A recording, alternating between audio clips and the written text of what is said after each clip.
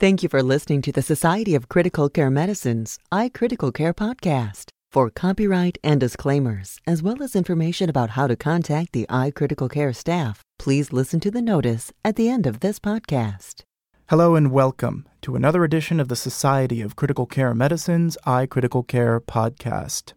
I'm your host, Dr. Richard Savell, Associate Professor of Clinical Medicine and Neurology at the Albert Einstein College of Medicine here in New York City. Our topic today is subarachnoid hemorrhage and management of subarachnoid hemorrhage in the intensive care unit. I care for patients with this often challenging and complex clinical situation, and I'm personally very glad to have an opportunity today to speak with an international thought leader on this topic, Dr. Michael Diringer, MD, FCCM. Dr. Diringer is currently a professor of neurology, neurosurgery, and anesthesiology at Washington University in St. Louis, and he is also section chief of neurological critical care at Barnes Jewish Hospital. And we will be discussing his article recently published in Critical Care Medicine entitled Management of Aneurysmal Subarachnoid Hemorrhage. This was a concise, definitive review published in Critical Care Medicine, and the reference was Critical Care Medicine 2009, Volume 37, Number 2, pages 432 to 440. Thank you very much, Dr. Diringer, for joining us today. Pleasure to be here.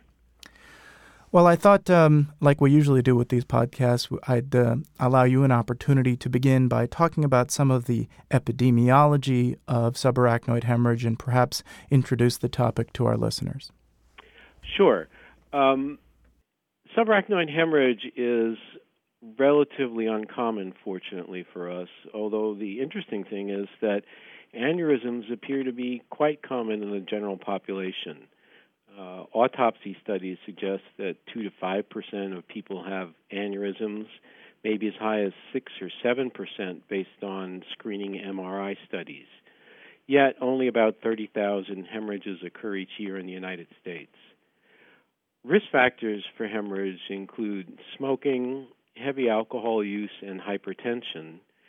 And aneurysmal development has also been associated with a number of inherited disorders, such as polycystic kidney disease, connective tissue disorders, and there appears to be a familial form as well. One of the important points, though, that you point out is that the focus of this talk and this article was non-traumatic subarachnoid. Traumatic subarachnoid hemorrhages act differently, right? There aren't some of these issues of the sequelae? Yes, I think that in general we make a fairly clear distinction between aneurysmal bleeds and traumatic subarachnoid hemorrhages, or even other subarachnoid hemorrhages from arterial venous malformations or some that are undiagnosed in terms of etiology. The aneurysmal bleeds tend to have a lot more blood in the subarachnoid space and tend to be much more frequently associated with vasospasm as a secondary complication. Whether this occurs in traumatic hemorrhages is still debated. There is some evidence to suggest it, but clearly it doesn't have the same clinical impact as it does with aneurysmal bleeds. I thought I'd next let you discuss where most of these aneurysms are found and why that contributes to the pathophysiology of the disease. Most of these aneurysms are found at the base of the brain around the circle of Willis. This is where the two carotids and vertebral are all interconnected to form this complete circle in most people, although various of the anastomoses may be not present in a given individual. These are major branch points of these large conducting arteries, and they seem to be associated with more turbulence and stress on the vessel wall. And about 80% of aneurysms develop around these sites at the takeoff of at the internal carotid artery, where the posterior communicating and anterior communicating arteries take off. I've often thought about when I'm first seeing a patient like this, and it can be devastating, there's no role for screening or anything, or nothing that people can do about this other than to decrease the risk factors that you mentioned, like smoking and drinking, right? There in some cases may actually be a role for screening, and that's in the cases where you have a more than one first-degree relative with a history of an aneurysm. So what's generally recommended is if you have two first-degree relatives that have aneurysms, then screening may be appropriate and consultation should be sought. The screening could either be with an MR angiogram or a conventional catheter angiogram, and there are pluses and minuses of each approach. But beyond that, no, you're right. There's not a lot we can do other than control our blood pressure and not smoke and drink moderately. And as a follow-up question to that, and again, this is sort of a clinically relevant one, is the patient that has an angiogram that clearly has a non-traumatic subarachnoid hemorrhage, but the angiogram, at least initially, is negative. Can you talk for a few minutes about what should be done, and is that a different kind of patient? Yeah, that's an interesting group of patients, and there are a couple of issues related to it. One is the concern that on a single angiogram you may have missed the aneurysm either due to technical aspects or some vasospasm. So in general, everyone repeats the angiogram after a period of time. This varies according to different people's practice, anywhere from a couple of days to a couple of weeks. Outside of that, there is also a group of people who have subarachnoid hemorrhages that end up even on two angiograms not having an aneurysm. And this has been called a perimesencephalic hemorrhage because in this group the blood is pretty much localized to the perimesencephalic cisterns. This etiology of subarachnoid hemorrhage is thought to be venous. Recurrence is exceedingly rare, and in general, the patients don't go on to develop vasospasm or have any other problems. So one is, if the first angiogram is negative, to make sure you haven't missed one that was hiding. And then second, if they have this localized blood in the perimesencephalic cisterns, you can reassure the patient that the prognosis is much better. I thought that would lead nicely into an area that may sound basic, but I really think merits discussion, especially if there are critical care fellows listening, in terms of the different clinical grading scales. And I'd just like to talk about it for a couple of minutes before I let you discuss it. Mm-hmm. First, there's the standard clinical grading scale, the Hunt and Hess scale, and then there are the radiologic scales. And as you've pointed out and as is taught, that it appears that the more blood that is there, hence the radiologic scales, that seems to correlate with the risk of vasospasm. And in terms of the clinical scale, most of the patients that I've seen clinically are at least a Hunt and Hess 3 with confusion, lethargy, and mild symptoms, and obviously 4 being stupor and 5 comatose. And again, as you emphasize in your article, that seems to correlate with outcome. And before I let you go, I was wondering specifically if you could comment on the relevance of some of these other scales, such as the World Federation of Neurological Surgeons scales. And then finally, I noted that you use this modified Fisher CT scale with it being 1 to 4, with 2 and 4 having evidence of intraventricular blood. So if you could sort of talk for a few minutes about the different scales, that would be stupendous. Sure. This is an area that's kind of confusing because there are so many different scales, and they're similar yet different. There are 2 clinical grading scales. As you mentioned, the Hunt and Hess grading system, which was developed back in the 60s. And then there's a newer scale, the World Federation of Neurological Surgeons scale, which is a little bit more refined and probably is the direction of the future, but some people still stick with the Hunt and Hess. The big cut point in the Hunt and Hess scale is for grades 1 and 2, patients should be alert and awake. And if there's an impairment in consciousness, as you say, where they're confused or lethargic, then they become a grade 3. And this jump between 2 and 3 seems to be a cut point in terms of prognosis, both in terms of risk of spasm and in outcome, that in general grades 1 and 2 patients do very well, whereas 3, 4, and 5 do progressively worse.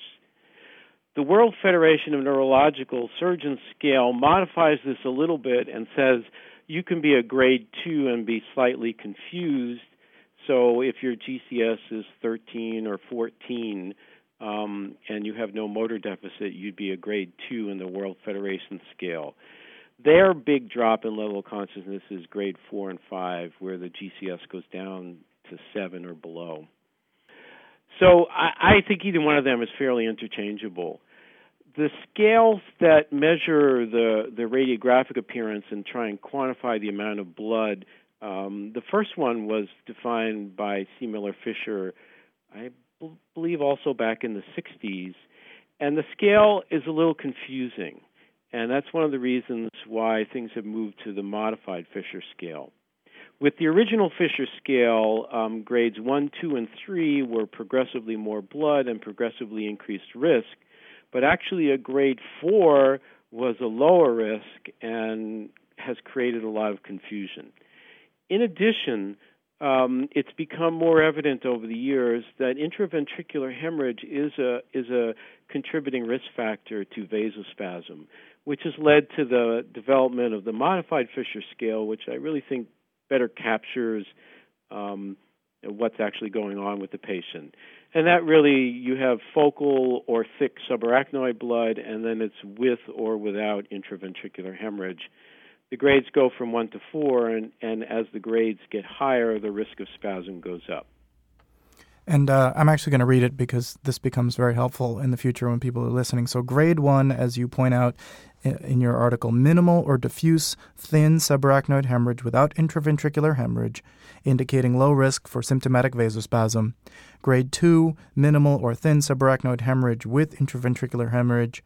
Grade 3, thick cisternal clot, again though without intraventricular hemorrhage, indicating intermediate risk for symptomatic vasospasm. And grade 4, cisternal clot with intraventricular hemorrhage, indicating the highest risk for vasospasm. Yeah, that captures it very well, and I think it's a much easier to use scale than the original Fisher scale.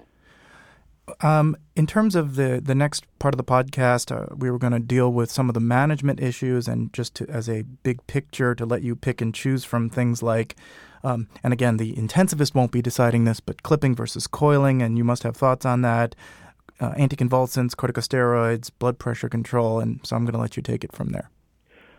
Okay, well, I think I want to start this conversation by saying that there are no definitive data on any one of these issues. There's a lot of retrospective papers, experience, and sort of consensus of experts. So please take everything I say in that context and recognize that there are several ways to do everything, and no one is absolutely right. However, some of the issues that we were talking about, for instance, the clipping versus coiling, this is usually determined by a joint discussion between an interventional neuroradiologist and a neurosurgeon, although some of the neuroradiologists actually are neurosurgeons as well. There are certain technical limitations associated with aneurysms in certain locations, making some pretty much everyone agrees should be coiled, and some everyone pretty much agrees should be clipped, with a lot of gray area in the middle. And I think the best way to handle that is based on the particular expertise of the individuals who are available to treat the patient, and between the two of them, which they feel is in the patient's best interest. As an intensivist, you're right. I just keep my head down and sort of stay out of that one. Another interesting issue, which is very much in the realm of critical care, is early management of cardiovascular status. And there are a number of issues here. One is the relationship between hypertension and aneurysmal rebleeding. Although, again, the data are suggestive but not definitive, most clinicians tend to treat hypertension in order to limit the risk of aneurysmal rebleeding.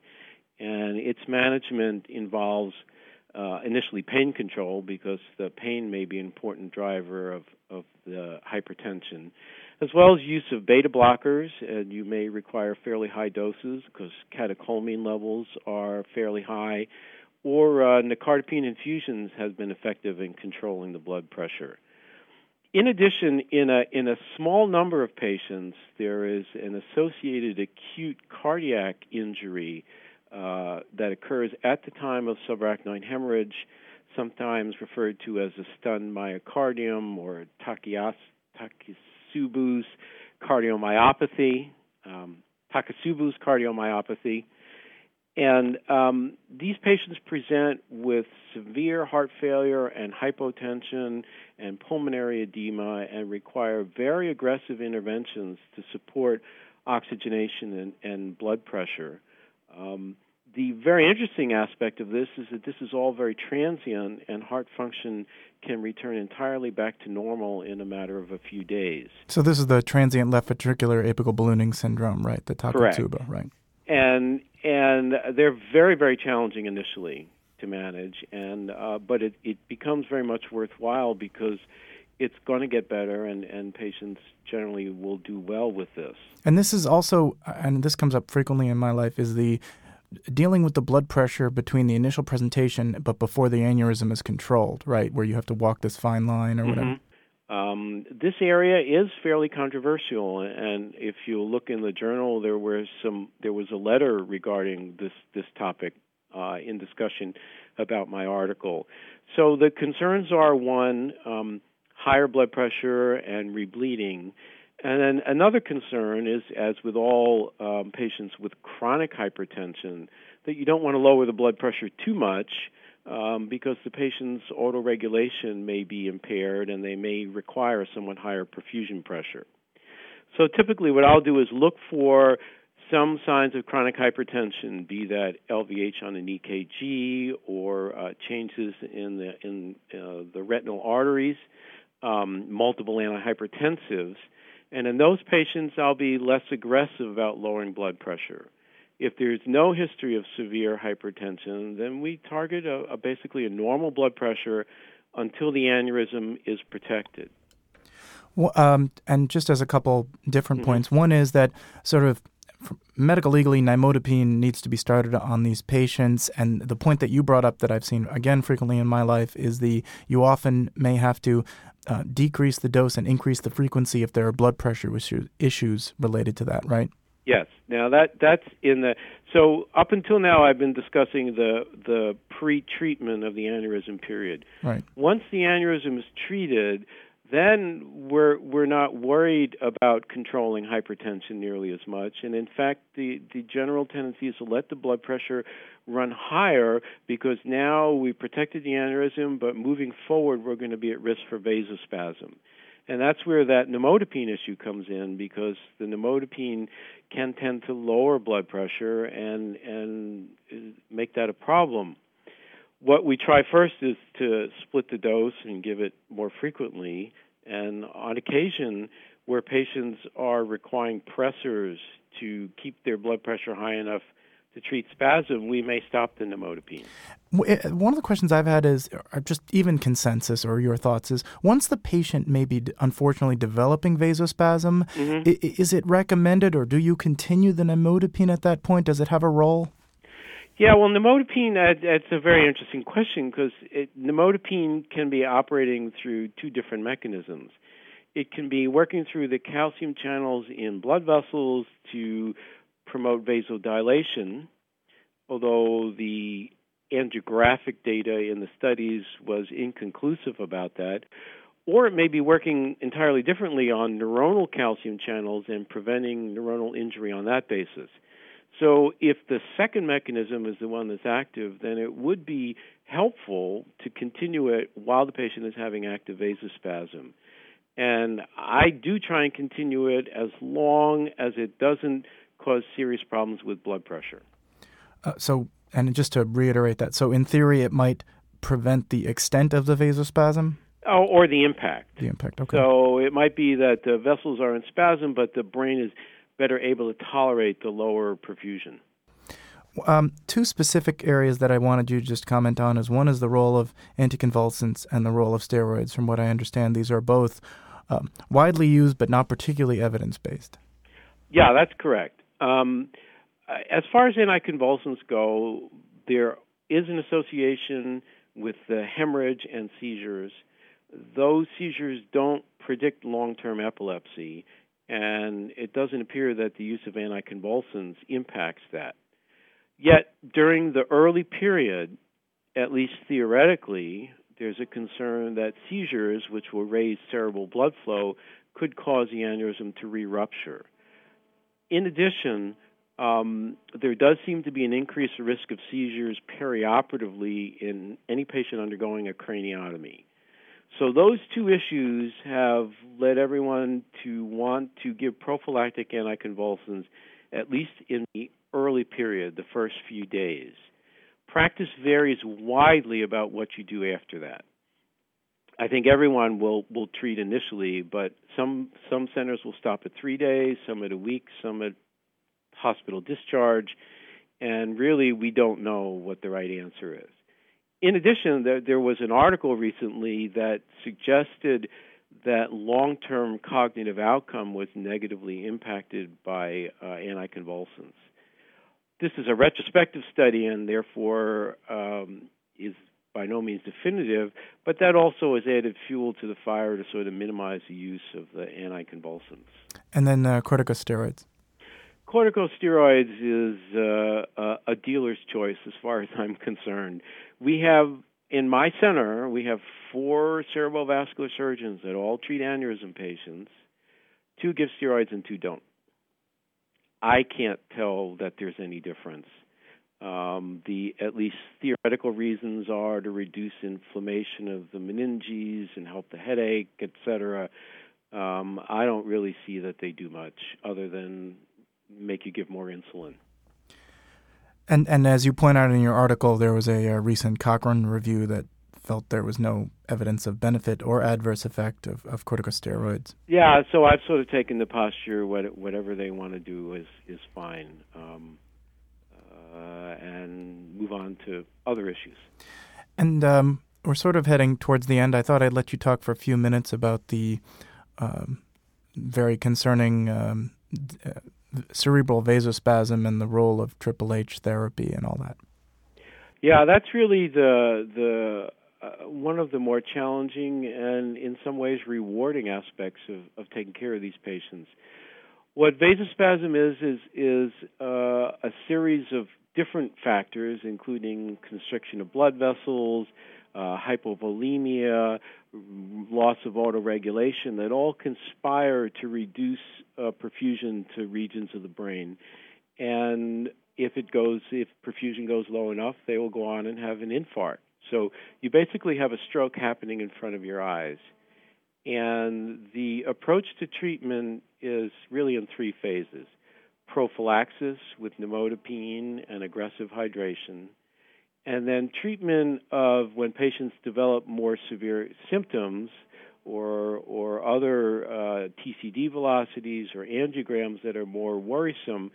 Then there either can be endovascular treatment with angioplasty of the vessels around the base of the brain, which is really quite effective, but primarily limited by the fact that you can't get to the distal vessels.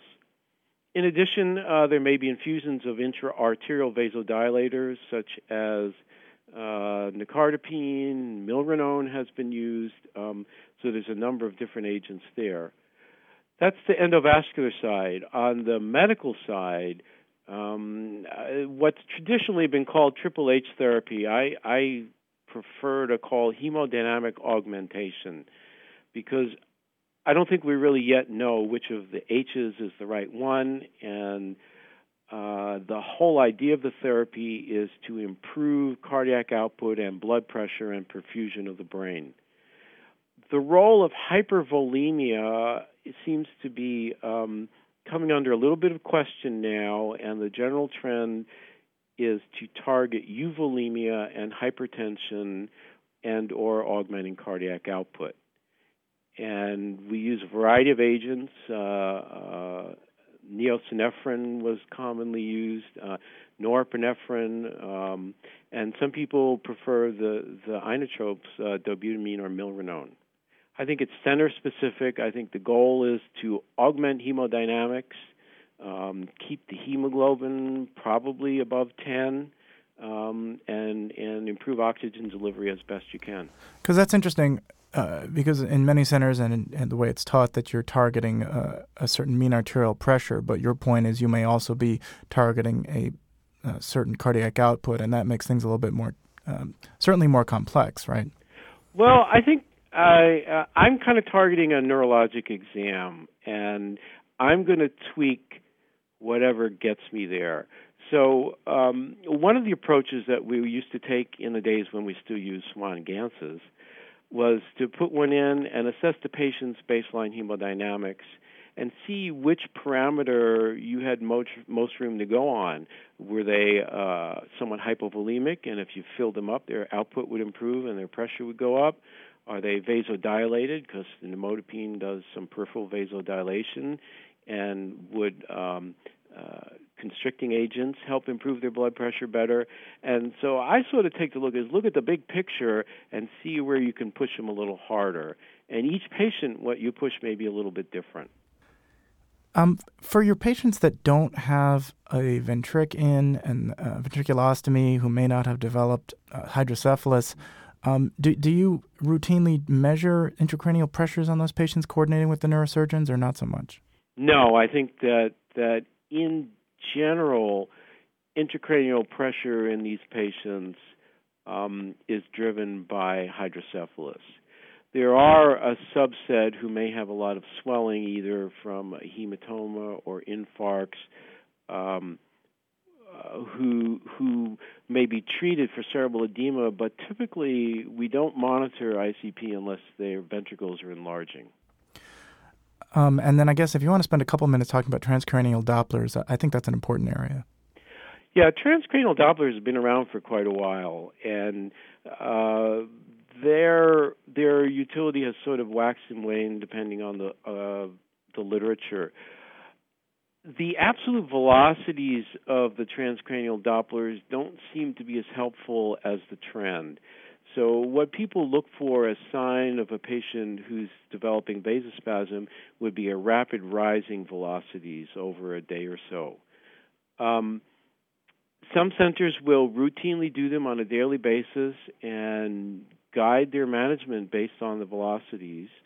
Other centers don't use them, and that's been my perspective. I no longer use them because I have had a very difficult time coming up with a treatment plan based on those numbers that really changed management and did any good. Yeah, I've seen, I mean, just anecdotally, you'll see where the neurosurgeons will see a patient that will look good, have abnormal TCDs, and they'll ignore them, and then conversely, a patient that doesn't look good, that has normal TCDs, and they'll treat them, right? Is that? Yeah, I think because vasospasm really is a complicated thing. It's not just the spasm as we like to think about it.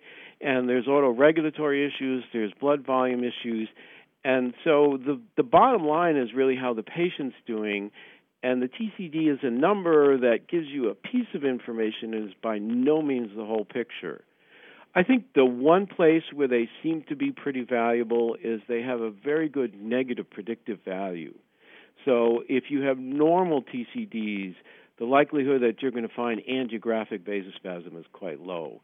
But beyond that, I think they're not terribly helpful. Was it challenging, now looking more at just the hospital issues? When you said, I think we should stop using these, was there pushback from either the neurosurgeons or the neurologists or anything like that? Actually, it was the opposite. I had been working at Hopkins where we got them regularly, and I came to WashU where there was no one doing them at the time, and I just never pushed it to create a TCD service. And we've talked about it over the years, but there's never been enough interest because we all sort of are ambivalent about them.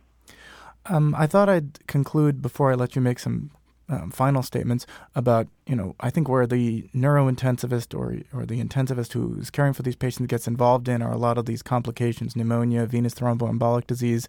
And a couple points that I'd just like to get your opinion on is, one, if and when on sub-Q heparin and screening lower extremity Dopplers. Maybe if you could talk about that. Sure. I joke on rounds that I'm not smart enough to know when to give heparin because everyone has a different opinion.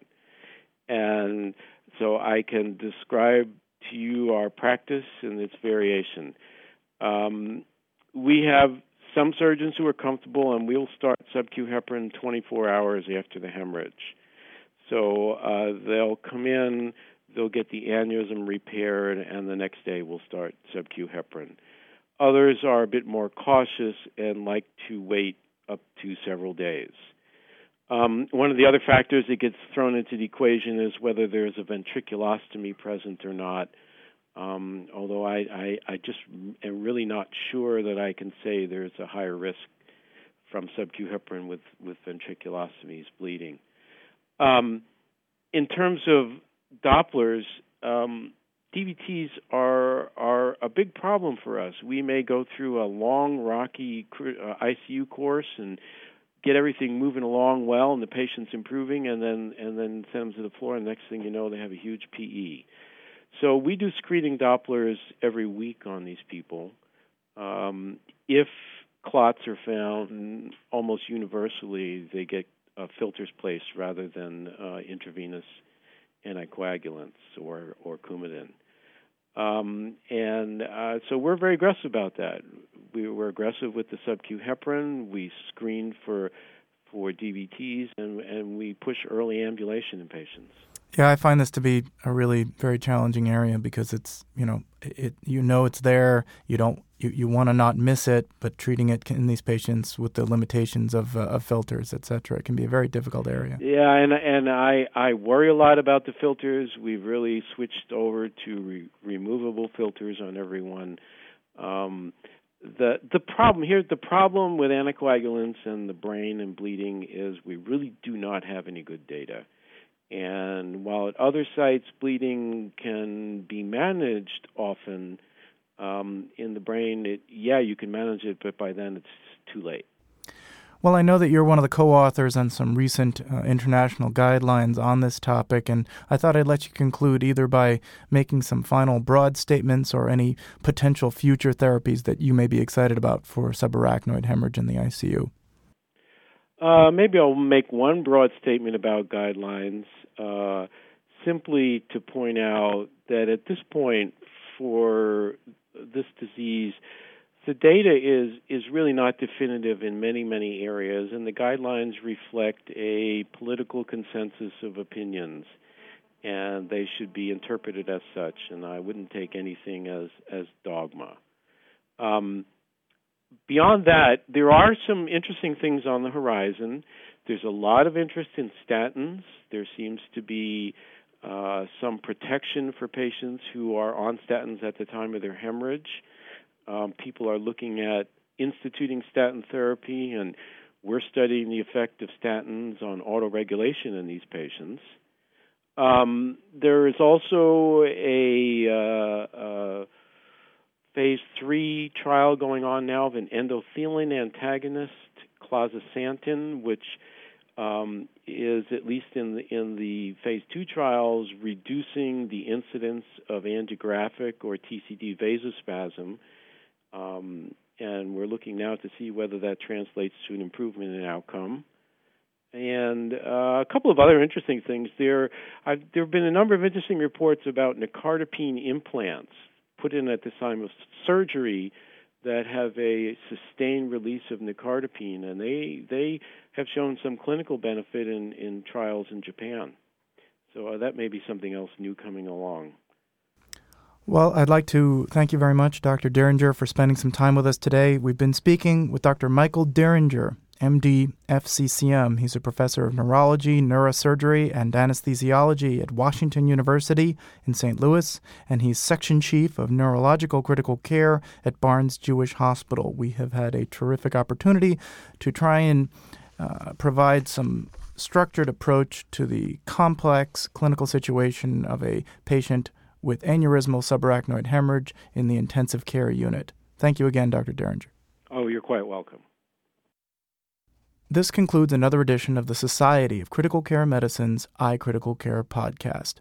please check out our website at www.sccm.org/iCriticalCare for more information and some of our archived podcasts. For the iCritical Care podcast, I'm Dr. Richard Savelle.